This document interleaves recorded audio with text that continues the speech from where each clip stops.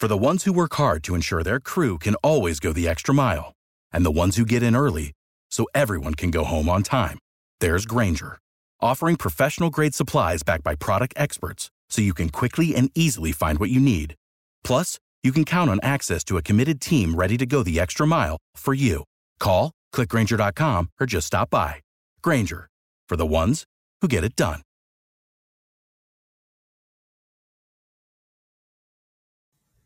Do you want to make a podcast?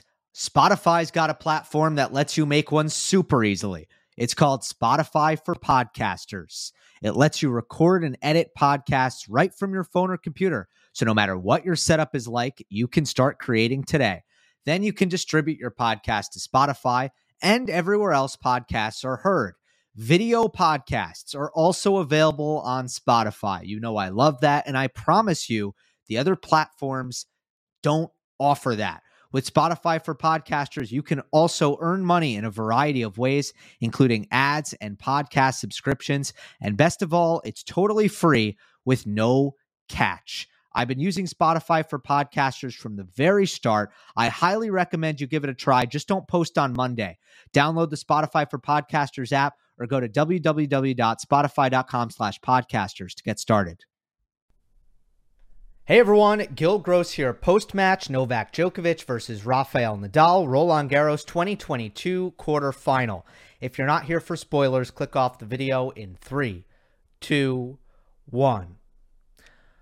Rafael Nadal has once again planted a stake on court Philippe Chatrier and avoids back-to-back losses to Djokovic at Roland Garros, moves on to the semis, makes the head-to-head overall 30-29, and at the French, it is now 8-2. It takes 4 sets. It takes well over 4 hours. It was a match where they showed a pretty superhuman level for 2 sets, and then I just don't think they had the energy to continue with the level that they had for 2 sets. Even though the first set was won pretty easily by Nadal, it was still just like the last 2 occasions, pretty awesome level. Djokovic made a push in the second. Nadal won the third. Djokovic served for the fourth. Nadal broke him at 5-3, came all the way back and won the fourth set in a tiebreak. Did it pretty convincingly in the breaker, did lose a bunch of match points, probably gave every Nadal fan an absolute heart attack, but closed it out 7-4. Let's get into it. Let's start with the key tactics of this match. And going back to kind of some of the themes that I talked about on Monday Match Analysis. So first of all, we'll talk about forehand effectiveness, but let's throw that aside for a second. And let's talk about getting the desired attacking forehands, because a lot of this matchup on clay is about that. Nadal wants forehands in the middle of the court to attack. Djokovic wants the same thing. So who is going to get it? That depends on 2 things. First, you have the serve-return dynamic, and then you have the baseline dynamics, the patterns in the baseline rallies. Let's start with the baseline patterns. Last year, Djokovic, with his forehand cross-court, sharp angle, sideline breaking, dictated with his forehand. He dictated with his forehand by shoving Nadal into his backhand corner, making him hit uncomfortable open stance on the run backhands off the court and controlling and dictating from there. Nadal did not want that to happen again, so here's what he did. He did everything in his power to not give Djokovic neutral forehands from the deuce side of the court. And what does that mean? That means when the ball was on Nadal's backhand, he doesn't want to go cross court. And in the first set especially, and the first set is always the most tactical set. The game plan is fresh in both players' minds, and you really see what they're trying to do. Nadal, down the line, middle, down the line, down the line, middle, down the line. The backhand's not going cross court. And when the backhand does go cross court, it is hard and heavy. It's not a neutral ball that Djokovic is going to be able to do whatever he wants with. He's going to have to defend. So by doing that right away as soon as possible. And by the way, once Nadal is pulled out wide, if he tries to go down the line, it's too late. He's off the court, and Djokovic has an opening to dictate on his backhand. He did it right away and never let that angle on the deuce side kind of open up and give Djokovic those neutral forehands. With that being said, when Nadal did get an attackable forehand, which he achieved by going to the Djokovic backhand as much as possible, avoiding that forehand, then Nadal was being very aggressive with his forehand, especially his forehand down the line, which has been a key in this matchup since about 2018 at Wimbledon, I would say. And Nadal was very opportune in that sense. So now what did happen is Djokovic figured out the same thing. In the second set, Djokovic was like, oh yeah, so I'm not getting enough forehands, so I'm going to do the same thing, and I'm going to hit my backhand down the line a ton. And then Djokovic got a lot of forehands. I felt like Novak, and we'll get into the reasons why in a moment, I felt like Novak kind of lost the plot on that. And I thought in the second set, he did really well, just keeping the ball on Nadal's backhand. He did a lot worse in that respect in the third and fourth set, where I thought he took his backhand cross-court too often. And this is a pattern that is okay for Djokovic on all quick surfaces. On grass, it's okay. In Australia, it's okay. In New York, it's probably okay. But at the French, Nadal is able to withstand Djokovic's cross-court backhand, and he's able to, more often than not, do damage with the forehand down the line if Novak gets comfortable in that cross-court pattern. So I thought Nadal in the baseline patterns was more stubborn, taking his backhand down the line, where Djokovic wasn't. And as a result, Nadal got himself the forehands that he wanted. Djokovic didn't. Now, on the serve, this was big. In 2021, Djokovic was able to hit his backhand return into Nadal's backhand. And it's something that has been very difficult for Djokovic to execute on a regular basis against Nadal on clay. What did we see this year? Back to regular scheduled programming. I thought that there were a couple games. Start of the fourth set, Djokovic had one game where every return kind of got to the Nadal backhand and he broke serve. In the second set, once again, his return, Djokovic's return, was dominant, but there was a reason for that. And one of the reasons for that was Nadal actually curiously changed his serve strategy and started serving to Djokovic's forehand. And then it's easier for Djokovic to just hit the forehand cross-court or inside in to Nadal's backhand. But besides the second set, Nadal was going about 70% to the Djokovic backhand, which is what he usually does in the matchup. And now you're asking Djokovic to hit a very difficult return. You're asking him to go inside out on the backhand, which requires perfect timing, or you're requiring him to go down the line on the backhand, which also requires perfect timing. And as a result, you get more misses from Djokovic going for the more difficult return, and Nadal gets service winners. And in a lot of cases, Djokovic was unable to time that return, and Nadal was getting first ball forehands, especially in all of the sets that he won. Not in the beginning of the fourth set, but then at the end of the fourth set, serve plus forehand, serve plus forehand, serve plus forehand for Nadal. Djokovic doesn't want that. Djokovic wants Nadal to hit a serve plus backhand, and now he's in the point. Wasn't happening in this match when Nadal was having success. Another part of that was first serve percentage. In 2021 rather, Djokovic was really punishing the Nadal second serve. And let me just look up real quick what the first serve percentage was. But in this match, Nadal first serve percentage, 71%. So, if Djokovic is in a position, and this is often going to be the case, where, okay, second serve, that is slow enough that I can hit that backhand to backhand return. First serve, not so much, too hard. Let's say that is the predicament. Well, Nadal basically says, okay, no second serves for you in that case. Nadal was 5%, 4% better. In 2021, Nadal's first serve percentage was 65. And in this one, it's 71%. So 6% improvement there. but 71% is just absolutely excellent.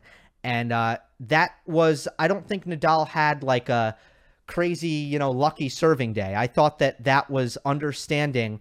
I'm not going to go for the line. It doesn't need to be perfect. I'm not trying to hit an ace. I'm not trying to paint, I don't need to go too close to the line. I already have Djokovic going for a difficult return of serve. So I'll get the misses that I need, and I'm just going to trust that Novak can't make that backhand-to-backhand return. He definitely wasn't able to make it enough in this match. And as a result, Nadal gets forehands. Djokovic had some +1 success as well, especially in the fourth set, but he was not able to make that backhand-to-backhand return that he did in 2021. That was a huge key. Now let's talk about forehand effectiveness, and I would say really just ground stroke aggression. Let's talk about ground stroke aggression. And the conditions come into play here. I still think Nadal is wrong about the conditions. Now, he's not wrong when he says, I like playing in the day, which is what he's been saying. So he's right. But I think he's wrong if he thinks that against Djokovic, slow and heavy conditions don't help him. I thought Nadal had no problem hitting through these conditions.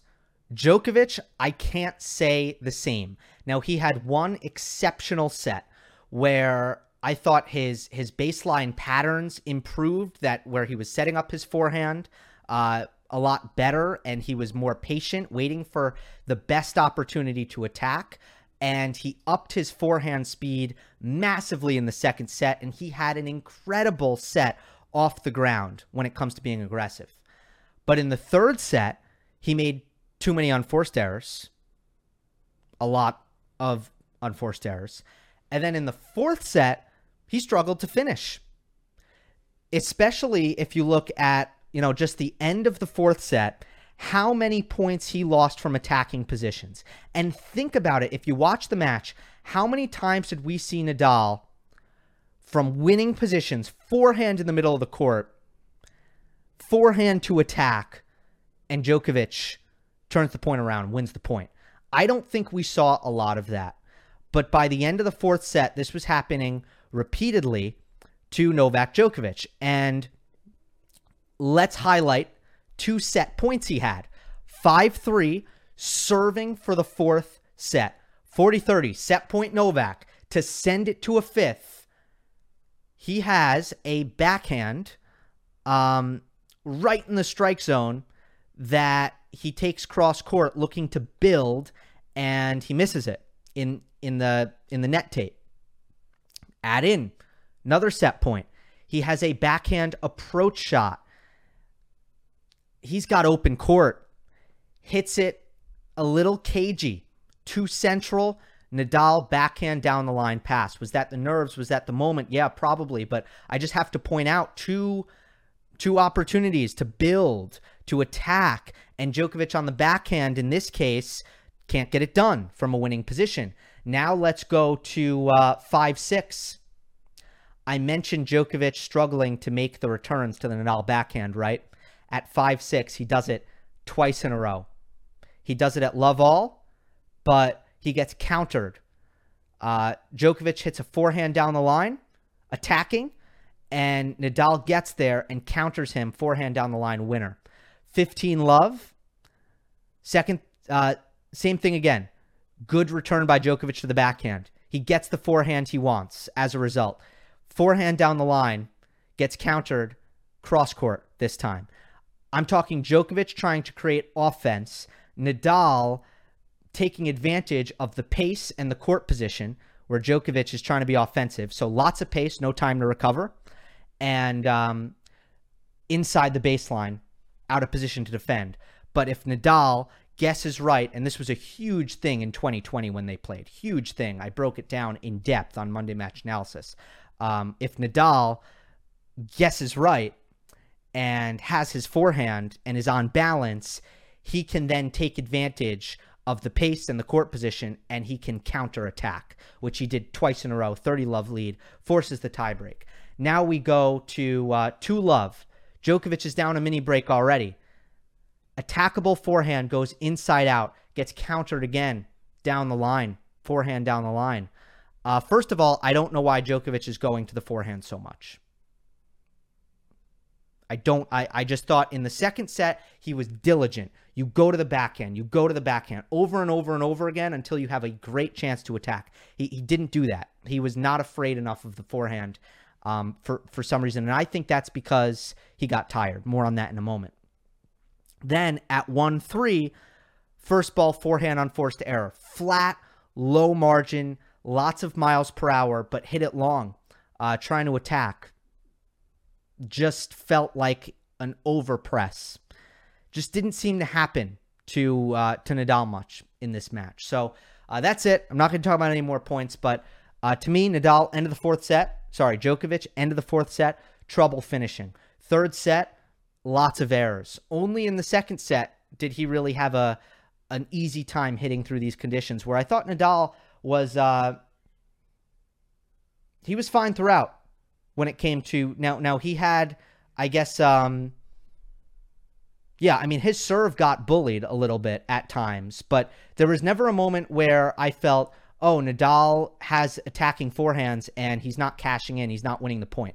I felt like he was winning the point, and for Djokovic, it just wasn't that simple. So it goes back to slow conditions and high margin baseline power. Nadal has the edge there, and that always matters on clay. Cold temperature clay, it matters even more. I want to end on this. The endurance factor. Nadal looked fresher to me. In the fourth set. And I thought that, look, with the intensity that these two played with in the first set and the second set, it was through the moon. It was, that's not even a phrase, through the roof, I should say. There was no way that they could do that. Maybe in 2012, they could do that for 6 hours. They can't do that anymore. So someone was going to get tired. I don't think it was Nadal. Even on the heels of the 4+ hour match against Felix, 5-setter, Djokovic spending about 2 less hours in total on court coming in. And once again, Nadal shows that if it's not, look, in 2022, Nadal has broken down in matches physically, but not when it comes to endurance. It's more been pain tolerance, injury, not endurance. In Australia, I had questions about the endurance. I think a lot of people did. Physically, after the Shapovalov match and going into a match against Medvedev, we know how physical those matches get, with a weird lead up for Nadal having not played much in the last 6 months. There were questions physically. And guess what? He was the fresher player against Daniil Medvedev. In this case, I thought he was the fresher player again. That's what my eye test said. I thought he had more legs. He was more willing to work the point. His tactics were more consistent with what he was able to do in the beginning of the match, in the first and the second set. I thought Djokovic got more impatient. He was less willing to work the point through the Nadal backhand. And if you look at rallies, 5 shots or more, Djokovic was +7 in set 2. In sets 3 and 4, Nadal was +14. So to me, in the fourth set, Djokovic, excellent serving, excellent early forehand aggression until the very end. Excellent early forehand aggression. Not winning any rallies. Almost won the set without that by dominating the serve-return dynamic. Almost won the fourth set with dominant serve-return dynamic, but couldn't quite do it. And I really think that Nadal's endurance continues to astound.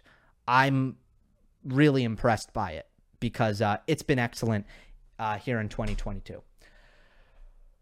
Overall, I don't have huge takeaways for Djokovic. It was just kind of a regression to what has happened, I think, on a couple of occasions in this matchup at Roland Garros. He couldn't repeat what he did in 2021. And now it's we'll see what happens with Nadal as well, because he's got 6 more sets to win, and that is a really weird place to be. Incredible effort against Felix, tremendous effort against Novak, 4+ hours on both occasions, and now you have 6 more sets to win. That is a challenge mentally that I have no doubt Nadal will be up for. It is a challenge physically that I think he'll be up for. I really do. But obviously, it's not going to be easy, regardless of the opponents. Hope you enjoyed. Don't forget to subscribe. I'll see you next time. Our house is a mess. Come on in. I'm Amber Wallen, internet comedian, plant queen, and host of your new favorite podcast, Fly on the Wall. Okay, that's pretty presumptuous to assume that this is going to be their favorite podcast, by the way. Like, come on, Amber. Anyway, that wasp that you just heard interrupt me is my husband. And co-host, Benjamin Wallen, also a comedian, and I host people at our home. I have a great wine collection in my cellar. Well, you mean the mini fridge? Yeah, it's a mini fridge. It's a mini fridge. New episodes of Fly on the Wallen drop every Wednesday. Listen in as we discuss relationships, books, and keeping our sweet baby kid alive while we make laughs on the internet. Subscribe to Fly on the Wallen wherever you get your podcasts.